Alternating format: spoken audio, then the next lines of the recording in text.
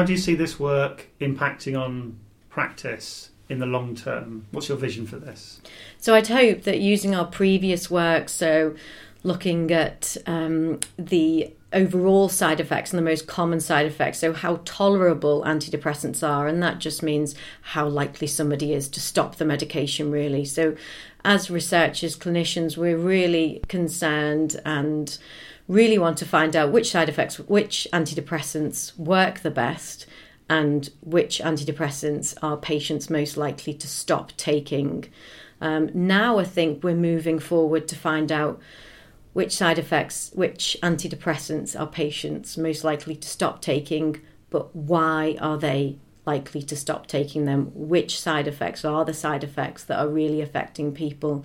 So I think if we can have that knowledge, we can then use this to help patients decide, is this the right treatment for them? If not, which is the right antidepressant for them?